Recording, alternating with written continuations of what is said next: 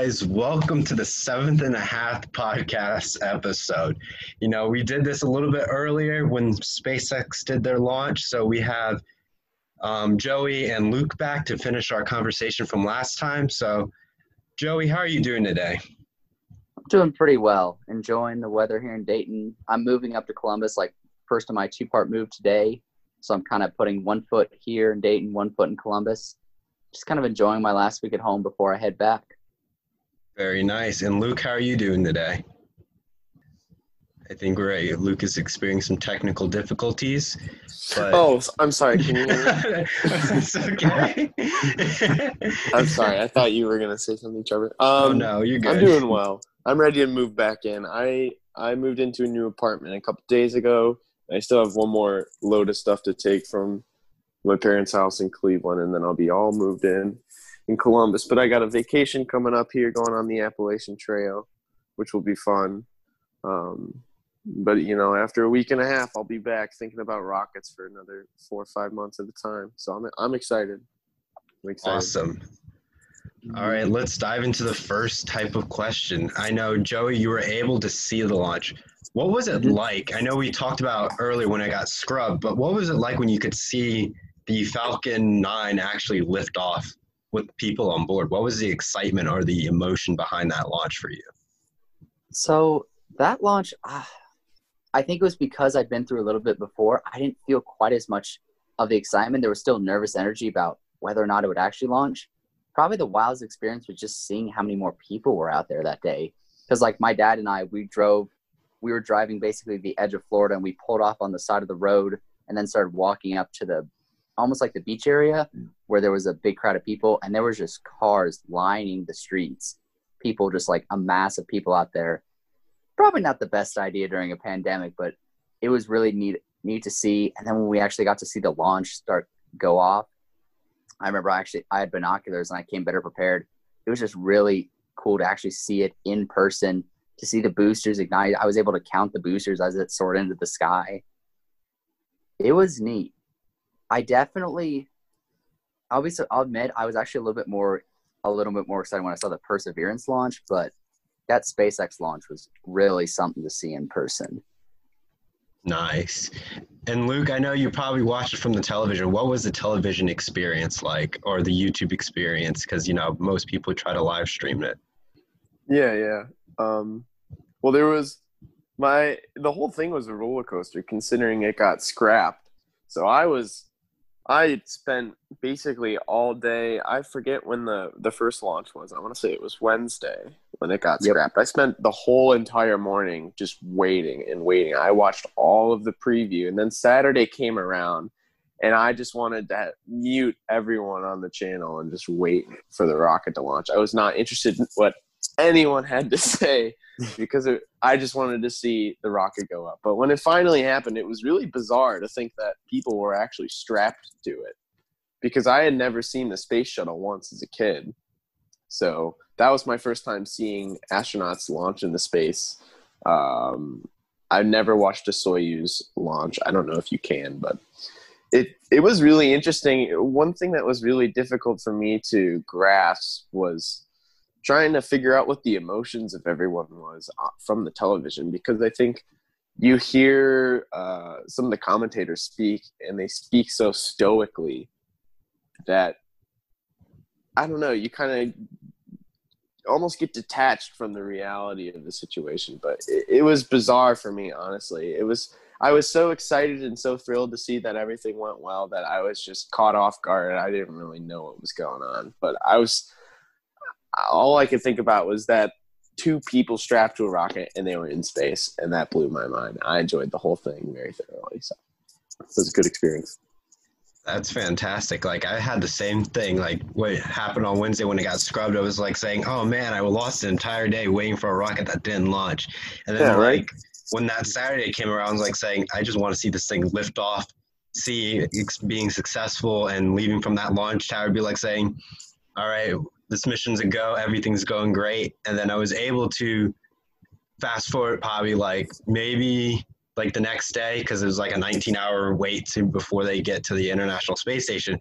I was able to see them dock, and it was really cool seeing a capsule dock with actual people on board. So that was fantastic to see. Yeah, I was really nervous when they were opening the hatch. I don't know why, but for some reason that really freaked me out. I couldn't imagine if you're safe in orbit in this tiny little capsule and then you're opening your hatch because an automated system docked you to the space station and you're putting so much trust in the engineers. That's a lot of bravery. It's a lot of bravery. Yeah.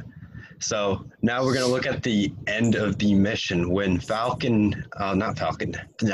when Dragon actually returned back in the Earth atmosphere. What were some of your emotions going through? So Joey, what was your thoughts when you saw it starting to descend into, I guess, the Earth's atmosphere? So I'll say that I'm really bad about keeping up with this sort of stuff. So I actually didn't pay too much attention when I saw it landing. Because I actually first thought they were going to be up there for a while, because I know they do I think about 6 month stints, and they sort of overlap. So that one crew will come on as another one's about to leave, and they'll kind of hang out there for about a month together, and then they'll leave. But when I saw it come down, I was just like, oh, it fully made it. Because that was honestly, I think for me, the scarier part was the reentry. I think going up, it was so nerve wracking, but once it was up in the air, just like the fact that, okay, are they actually going to be able to make it down? And to really complete the process, because they'd gotten so far, and if something horrible happened, it'd be awful. But I was so glad to see that they were able to make it back down, splash down in just the classic Apollo fashion. And Luke, what about you? What were some of your thoughts going through that whole process as the capsule was returning? I was most interested. I was trying to picture myself sitting inside the capsule and really feeling how many G-forces they were experiencing. I'm with Joey. I was pretty nervous, especially because I've had so many times in Kerbal where my heat shield just blows up, and Jebediah, he unfortunately doesn't make the entire mission. But the heat shield, almost I don't know if you guys saw it, but they did have a camera where you could actually see the capsule coming in through the atmosphere. Granted, it wasn't a very good image, but you could see, all the heat flow, all the flow moving around the capsule. I thought that was really interesting, but I couldn't imagine being sitting in there and how fast you're moving. I mean, they're moving a couple 100 miles an hour, I would assume. I didn't look at all the metrics, but it looked like a really scary roller coaster is what it looked like. And then the drogue chutes came out, and I was very relieved that everything worked. For me, at the time, I was at the furniture store helping my mom pick out some furniture for her new place in Philadelphia. So I was watching it on my phone. I'm saying, ooh, going back and forth and trying to not kill my phone battery. But when you saw the parachutes actually deploy, it was amazing. And it just felt like when our own rocket recovers. So it's you seeing the same things that we end up doing for the club actually be applied to real life. It's just so fascinating and so intriguing. But when you see that the capsule actually splashed down, the mission was complete from start to finish, because there could be very few errors left besides the capsule door not opening. But besides that, I don't think that was a huge concern for people. But I think getting through that Earth re-entry and that, I think the blackout zone, was probably the most nerve-wracking part, because we all heard stories about the blackout zone, how dangerous it can be, and mission control would keep doing call signs until you get a response. So I think once you got that response, it's that the sigh of relief and going, we're here, we made it, the astronauts are okay, and let's celebrate almost. But the mission wasn't truly done until you actually recover them and actually bring them back home. Yeah. But I know just recently at the end of July, I think NASA ended up launching another rover to Mars. So I know our president was able to be there, but he's not on this, podcast episode. Try to get him on, but his schedules got a little bit busy. But seeing the pictures he ended up posting on Slack, it showed that the launch was still exciting. People still attended to it, but my question is, what was a little bit different about that launch compared to the Bob and Doug launch? And Joey, what did you think about it? If you were able to see it, or based on the pictures on Slack? So I saw that they were going to launch, I think, the day before, So I think I might text that in chat. And then I remember waking up the next morning early just to kind of catch that. So that launch wasn't anything too different from the first launch. But for me, what really made me excited, because I know how long those Mars rovers can last and how much work they can do. Like, as great as Bob and Doug's launch was, it was more so a proof of concept for like SpaceX, and it's a very big publicity moment. But I think that Perseverance rover excited me a lot more because I knew that could really do some work up there, and that's going to last there for a long time, helping us gather data on Mars and maybe probably helping to pave the way for really seeing, hey, can we actually build something there? Could we actually survive there? I would say the Perseverance launch, just in terms of like the scientific achievement, that really excited me a lot more than proving that the Falcon 9 was able to take people up and down. As great, even as incredible as that is, especially with a reusable booster. Yeah. And Luke, what about you?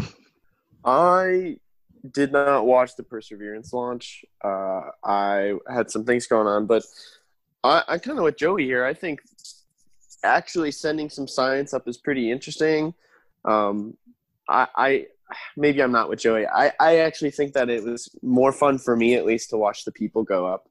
The astronauts go up to the space station, just because I had never seen anything like it before, and I couldn't imagine people actually being on the rocket. But I was relieved to see that something new was going to happen on a planet that is not Earth. I think the fact that we're even sitting here talking about a rover going on Mars is absolutely nuts.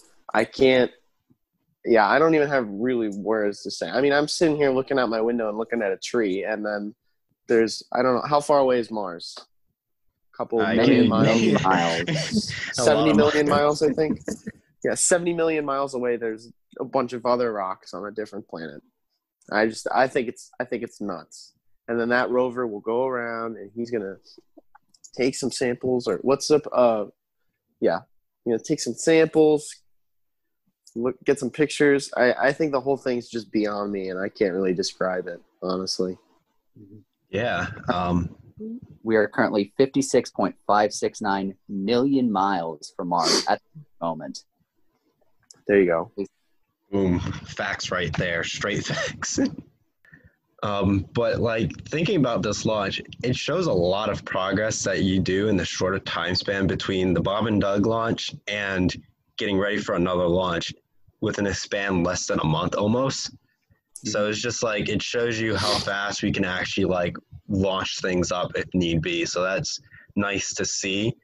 But I have to agree, like, sending up a rover is like extremely like costly. And if something goes wrong, you lose that rover, you don't get that back. Same with human lives.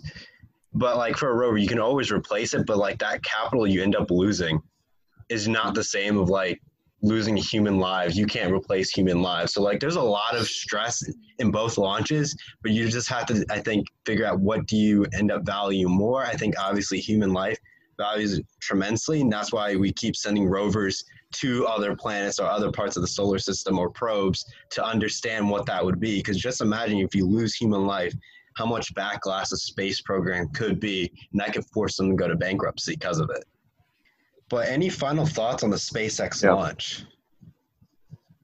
I would actually say one thing. I know, Luke, you talked a little bit about this, but just like, I think one of the poor things that we do as like engineers is that I think sometimes it's hard for us maybe to sit back and appreciate kind of the human inspiration. I think it's one thing that's about space that is so cool, is that's one of the few engineering fields where it's much more common to feel that source of that strike of inspiration, that awe in what you're able to do, almost the more emotion and the artistic side of what we do versus something more maybe like if you're working in the military or if you're working just more a general corporate consulting job or some kind. It's hard to maybe see that the emotions and that side of it. That's one thing, like, even as an engineer, I'm really coming to really appreciate my artistic side, just because it allows me to sometimes express myself and understand, to really appreciate more of what I do and then my job, because I'm like, wow, I can actually, if I really find that inspirational side of it, it makes the job so much more enjoyable.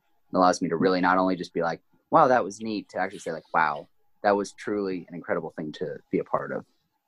Yeah, I think with how widespread or how available all these launches are and how well the media team has done to spread news about them, there's going to be a lot of children too who get very interested in space and want to possibly pursue careers in space. And maybe not even children. I mean, I'm a good example of someone who just wanted to switch career paths just because I finally found something that I connected with. And I totally agree with you, Joey. Totally. All right. So the next topic, we're just going to stick with Mars for a little bit more. But the real question is, what happens if this Mars rover ends up finding life? What does this actually mean? And like, how will it shape the rest of, I guess, human history and space exploration in that matter? And Joey, I'll start with you. I think that's going to be, if we do find life out there, it's going to take me a while to like really let that sink in and understand the magnitude. Because like it really would fundamentally change how we think of ourselves in the universe, because we know, hey, there's something more out there. At the bare minimum, there's the potential for something more out there. So I would just think if we were able to find life or some sort of evidence of past life, it would really make us start to question, to think like, there's a bigger world, bigger universe out there for us to explore and to hopefully one day be a part of. And I honestly don't know if we're ready for that. It's just because it's such a monumental thing to really start to really consider on a serious level. And we've thought about it before, but we've never had the conclusive proof beyond just the likely probability that just with the vastness of the universe, there has to be life somewhere. This would be actual physical evidence that there is potential for life. And Luke, what about some of your thoughts on that? I'm almost in agreement with Joey, except I would go a step further and say, I think if life was found, I would think that it might not even be broadcasted to the public right away.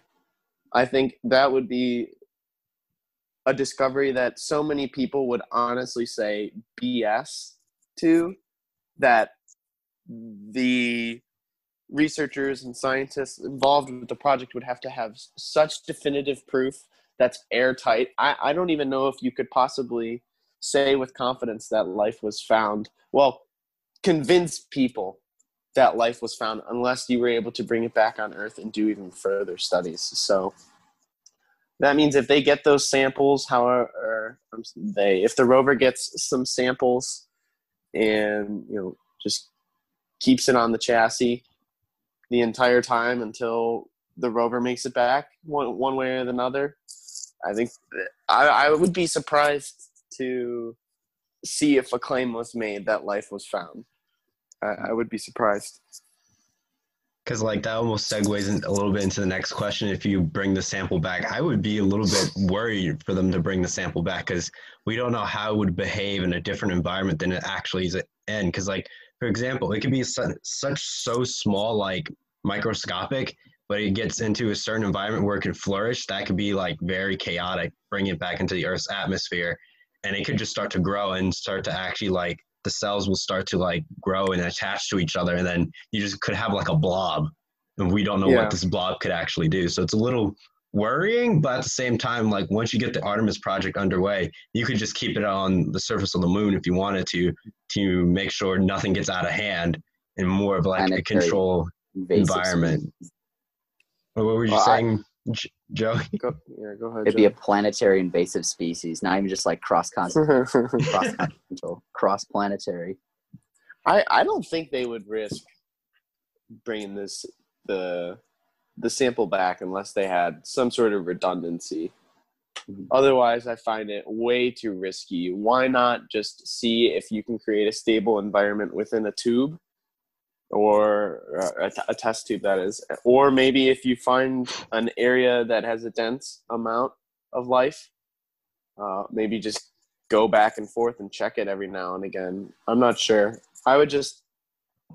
It's going to be, I think, hard to convince a lot of people that life has been found, which is unfortunate, because I think people should be a little bit more excited. And even if you are to get let down, at least you're trying. And you're a bit more optimistic that science is as powerful as I believe it is. But I don't know. I think again, when we talk about things like this, I just find it bizarre that we're going to another planet and we're looking for life. It's incredible. I couldn't agree more. Yeah, I don't know if they'd bring it back yet. I think the moon would probably be a good environment.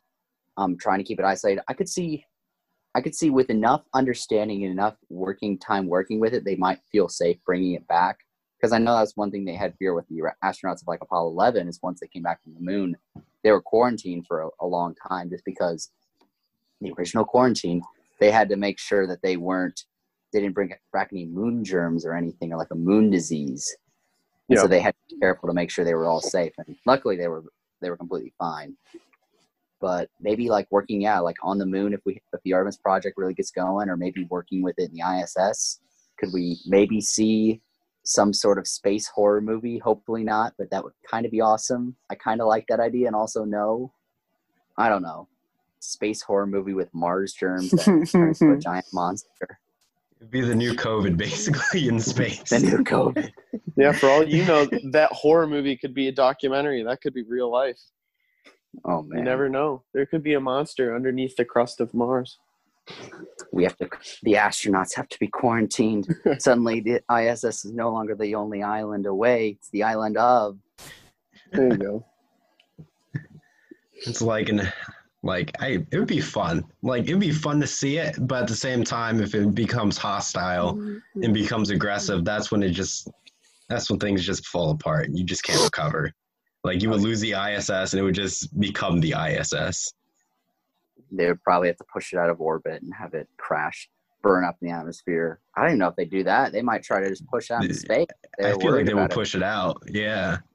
At the same time, all it takes for it to hit one control panel to send it one way to descend into the Earth's atmosphere, and it's just like, oh boy. Oh boy.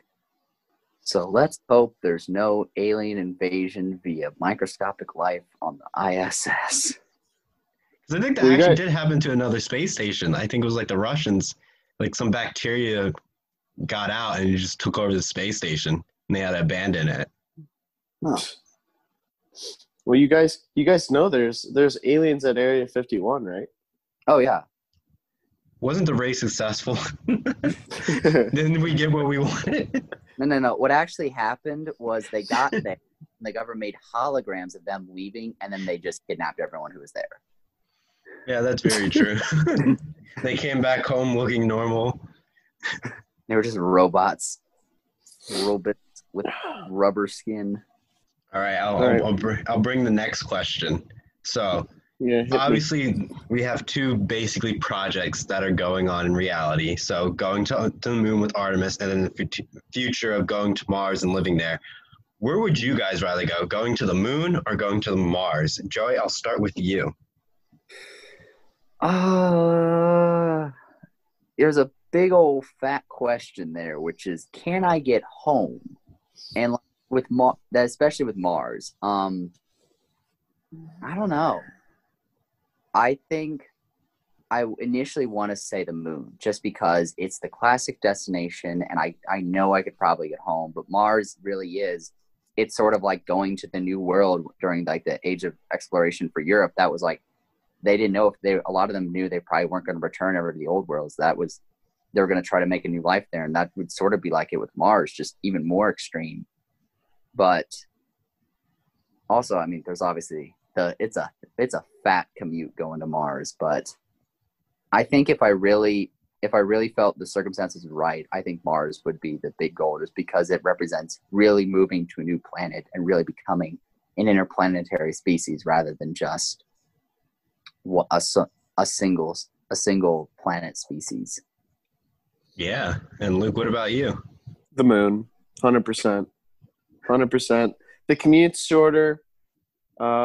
We've done it before. There's some experience. I think if I were to do it in my lifetime, I would probably have the chance to help build the lunar base. So I think that would be neat. Whereas Mars, I would be going there strictly for get a sample or two, maybe stay there for, I don't know what the plan is. I would think actually if they're making a trip to Mars eventually that they would plan to stay longer, but yeah. Yeah, I just think I would go to the moon. It's safer, objectively. I just think I think, yeah. I want to be an astronaut by all means. Don't get me wrong, but I think I'll leave that maybe to a different astronaut. I don't think I'm ready to go to Mars at all. What is the trip to the moon? 3 days, if that? Yes, 3 days. Round trip would be 6 days. Yeah, sign me up for that. That's like I'd go for a little 2-3 week vacation to the moon, travel there, hang out, go to the beach, and then travel back. Lunar Beach. All right, guys, we're going to start marketing it, selling it to people. Come on down to Lunar Beach, guys. Come on. I wonder what swimming would feel like if you were to put a swimming pool on the moon. Mm-hmm. I wonder what it would feel like. It probably would be hard to keep the thing contained. Like, it would almost need to be a sphere, because otherwise the water would just it would float up, slowly float back down, but it would probably just end up outside of the pool just because gravity's not strong enough that well down. Think about it, you're jumping up like a cannonball. You're just going to float and actually take forever to land back down. So if you got a big enough sphere of water and it had no boundary to help it contain, it was self-contained, that means the sphere could move. It could orbit. The sphere of water could orbit the moon, maybe. And you could swim inside the sphere. That sounds like an amusement park idea for sure that I am definitely going to copyright. How would you get – that thing would be crazy to get into orbit. You just they'd have to send up a ship and then halfway have it just shoot out water at an exact right speed. The Super Soaker mission. Yeah, there you go. We came up with a great mission idea, guys. I love it. Fantastic. For me, it's very difficult to choose, though the moon is great and all, but at a certain point, you kind of seen it all, because it's rocks and craters.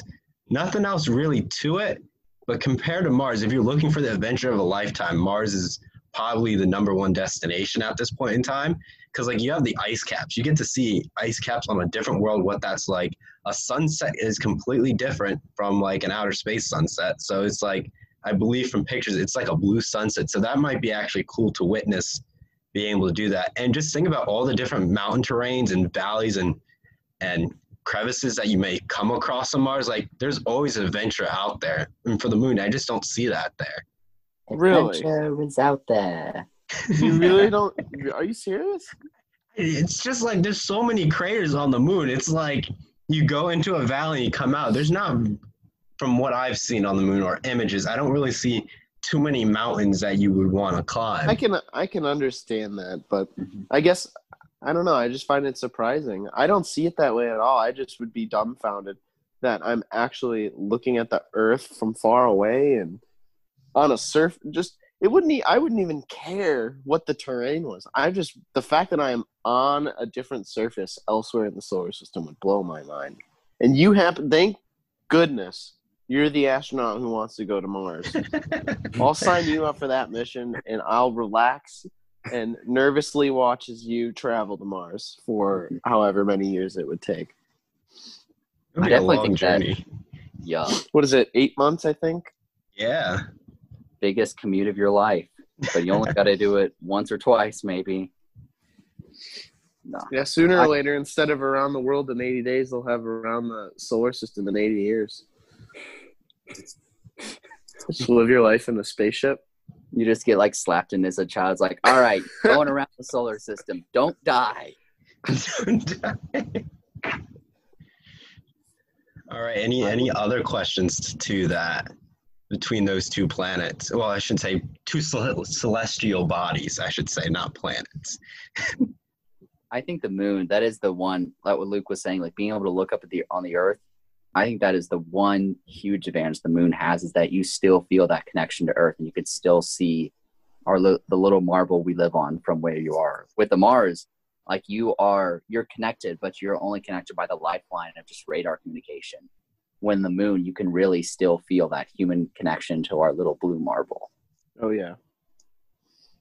Yeah. Well, any other closing remarks to this fantastic 7.5 episode? I want to stop talking about. I want to start talking about BSOI rockets, man. I'm so excited to go back to school. Honestly, I can't believe I'm saying that. When I was a little kid, you wouldn't catch me dead saying something like that. But I am beyond excited to get back to Rocketry Club. Beyond excited. I think we should start talking about going to Jupiter. Come on, kids. Mars is a low-hanging fruit. Let's go to Jupiter. Let's try to live on a planet where there's no solid ground. Come on. Yeah, maybe my idea of swimming there would work then. Yeah. It could be like Cloud City from Star Wars. You could take the ball of water and dip it into Jupiter. And you just see like a giant hole where the water was. Or the clouds are just like a different color because there's just so much water. There you go. I just imagine we start saying, they look up in the sky, why is Jupiter disappearing? Oh yeah, NASA shot a giant thing of water into it. That would be badass. It becomes the new water planet. Yeah, just a huge sphere of water. That would be so cool. What would that even look like? Well, I guess Interstellar gave us that result. What? What do you mean? Like, if you go, if the movie Interstellar had that water planet, and like there was just like, oh, I remember, yeah, a giant wave comes through at random points. I don't understand it, but like it happened. Listen, Interstellar has some truly incredible science, and then I don't know. It's like brilliant and also completely ridiculous at the same time. Yeah, see that planet only had a depth of maybe a couple feet, though. I'm talking like the about whole a thing. Planet that is only water. It's just a sphere of water. I mean, I feel like it'd be theoretically possible because surface tension, if it had a good amount, it would naturally create a sphere. Yeah. And if you had enough of it, maybe it would have enough for a gravitational field to kind of maintain its own body. I'll start building something. What would you call it? Waterworld, like the old movie. Waterworld. I'd call it Soak City. You guys ever been to been to Cedar Point? Yeah. Yeah, Soak City for sure. Little Amish. What about the SpongeBob episode? Because like as you worked on it, no, it started Soak City, and then by the end of its lifespan, it would be the dirty bubble from SpongeBob because there would be no way to clean it. It's probably first sign of life would be like algae. Oh man! Oh, that thing would be a giant algae bloom. Nothing but actually with the sun. No, I feel like it depends how far it is. Because if it's far away from the sun, it would just become a block of ice. I want sharks. Sharks have to be in it for sure. So it would probably have to be at the same location as Earth or maybe Mars, but probably at least in those two locations. Would it freeze and cool? Because, it'd be the habitable zone. All right, about Waterworld? You got cut out. Yeah, so I don't know what you guys ended up saying because like there was like a long, awkward pause for me. We were talking more about Waterworld. The NBA bubble in space. Luke was apologizing, but I just told him this is the content we need, kids. This is truly the future of space exploration. I completely agree because like think about it, fantasy is the best thing to get inspiration started. So we inspire people to do something amazing. I think that's worth it. Well said. Well said. Maybe I'll try and spread my idea of Waterworld then. Go for it. I fully support it. I can't fund it because I don't have the capital, but I fully support it. I fully agree. I mean, I always love like you hear about those old ideas of what like space exploration would be like, and so like many of them don't exactly work. It's like the idea of like shooting just a giant gun to get us into space. But some of the ideas, like the Dinosphere, they're like it was science fiction content initially, and nowadays they're like, that would actually kind of work. What would we have to do for that to actually be applied in real life? Dinosphere. That is I'm going to double check that I spelled that right. It's basically a giant set of solar panels around the sun. I'm going to double check that I spelled that right. What? No, that's the Dinosphere. I'm thinking of something else. Why would we want to do that? Control how much sunlight you get. What is it called? What is a Dyson sphere? Okay. Actually, never mind. That makes a lot of sense. You probably don't need. No. I don't know. I'm gonna be thinking too hard about that. I got Waterworld to deal with. I don't need Dyson sphere as well. Just think of it as another future part of humanity's exploration of the stars. We'll have our giant circle of water and then our giant solar panel things surrounding the sun. You probably get a ton of energy from that. We should just build a mechanical planet. So many planets to be built in so little time. So little time. I think you just gotta start somewhere. You gotta start with a core. Like for a mech world, I feel like it would just be a giant furnace that would just fuel itself.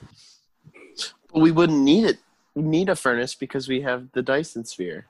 Oh yeah, that is true. It would just transmit. It would use Tesla's like a wireless transmission of power. There you go.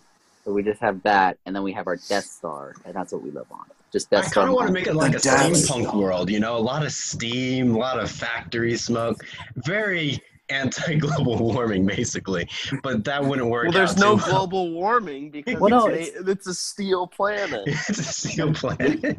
Well, it wouldn't be anti-global warming. It would be pro-global warming because it's all the stuff that creates global warming. True. Oh, man. All right. This is a rabbit hole we've gone down for quite a while now. Productive. Right. Do you want to close it out? Do we, put on the theme song? Do we have a theme song? It's Fly Me to the Moon, but it's like the jazzy version, you know? Okay. Well, Fly Me to the Moon's already jazzy. You know, no, but like I think Harrison created it, and we've used it from episode 2 onwards. It's been there, so you know, it's been, you know, this podcast's theme song for the most part. But you know, we're always open up to new intro music to test it out, see what people think about it. But you know, we got to keep that. Then we're stuck with it. Okay. No, I just want to say, for anyone listening, I'm excited to come back, and I can't wait to see y'all. For anyone listening, wash your hands, wear a mask, be safe, kids. The Rona's going to get you.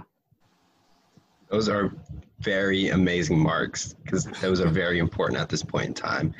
I want to say the same things, you know, wear your mask, wash your hands, keep social distancing 6 feet apart. I know it's hard, but it's the only way for us to get through this virus and, you know, be able to go back, have sporting events and try to make life normal again. I would also like to thank our sponsors that support BSLI each and every day and all the fantastic stuff that you do for space and just venture out and inspire young minds. So keep up the great work, sponsors, and BSLI will do their part. And remember, guys, get ready for the fall semester, work hard, stay diligent, talk to your friends and get through this. And remember, guys, go Bucks.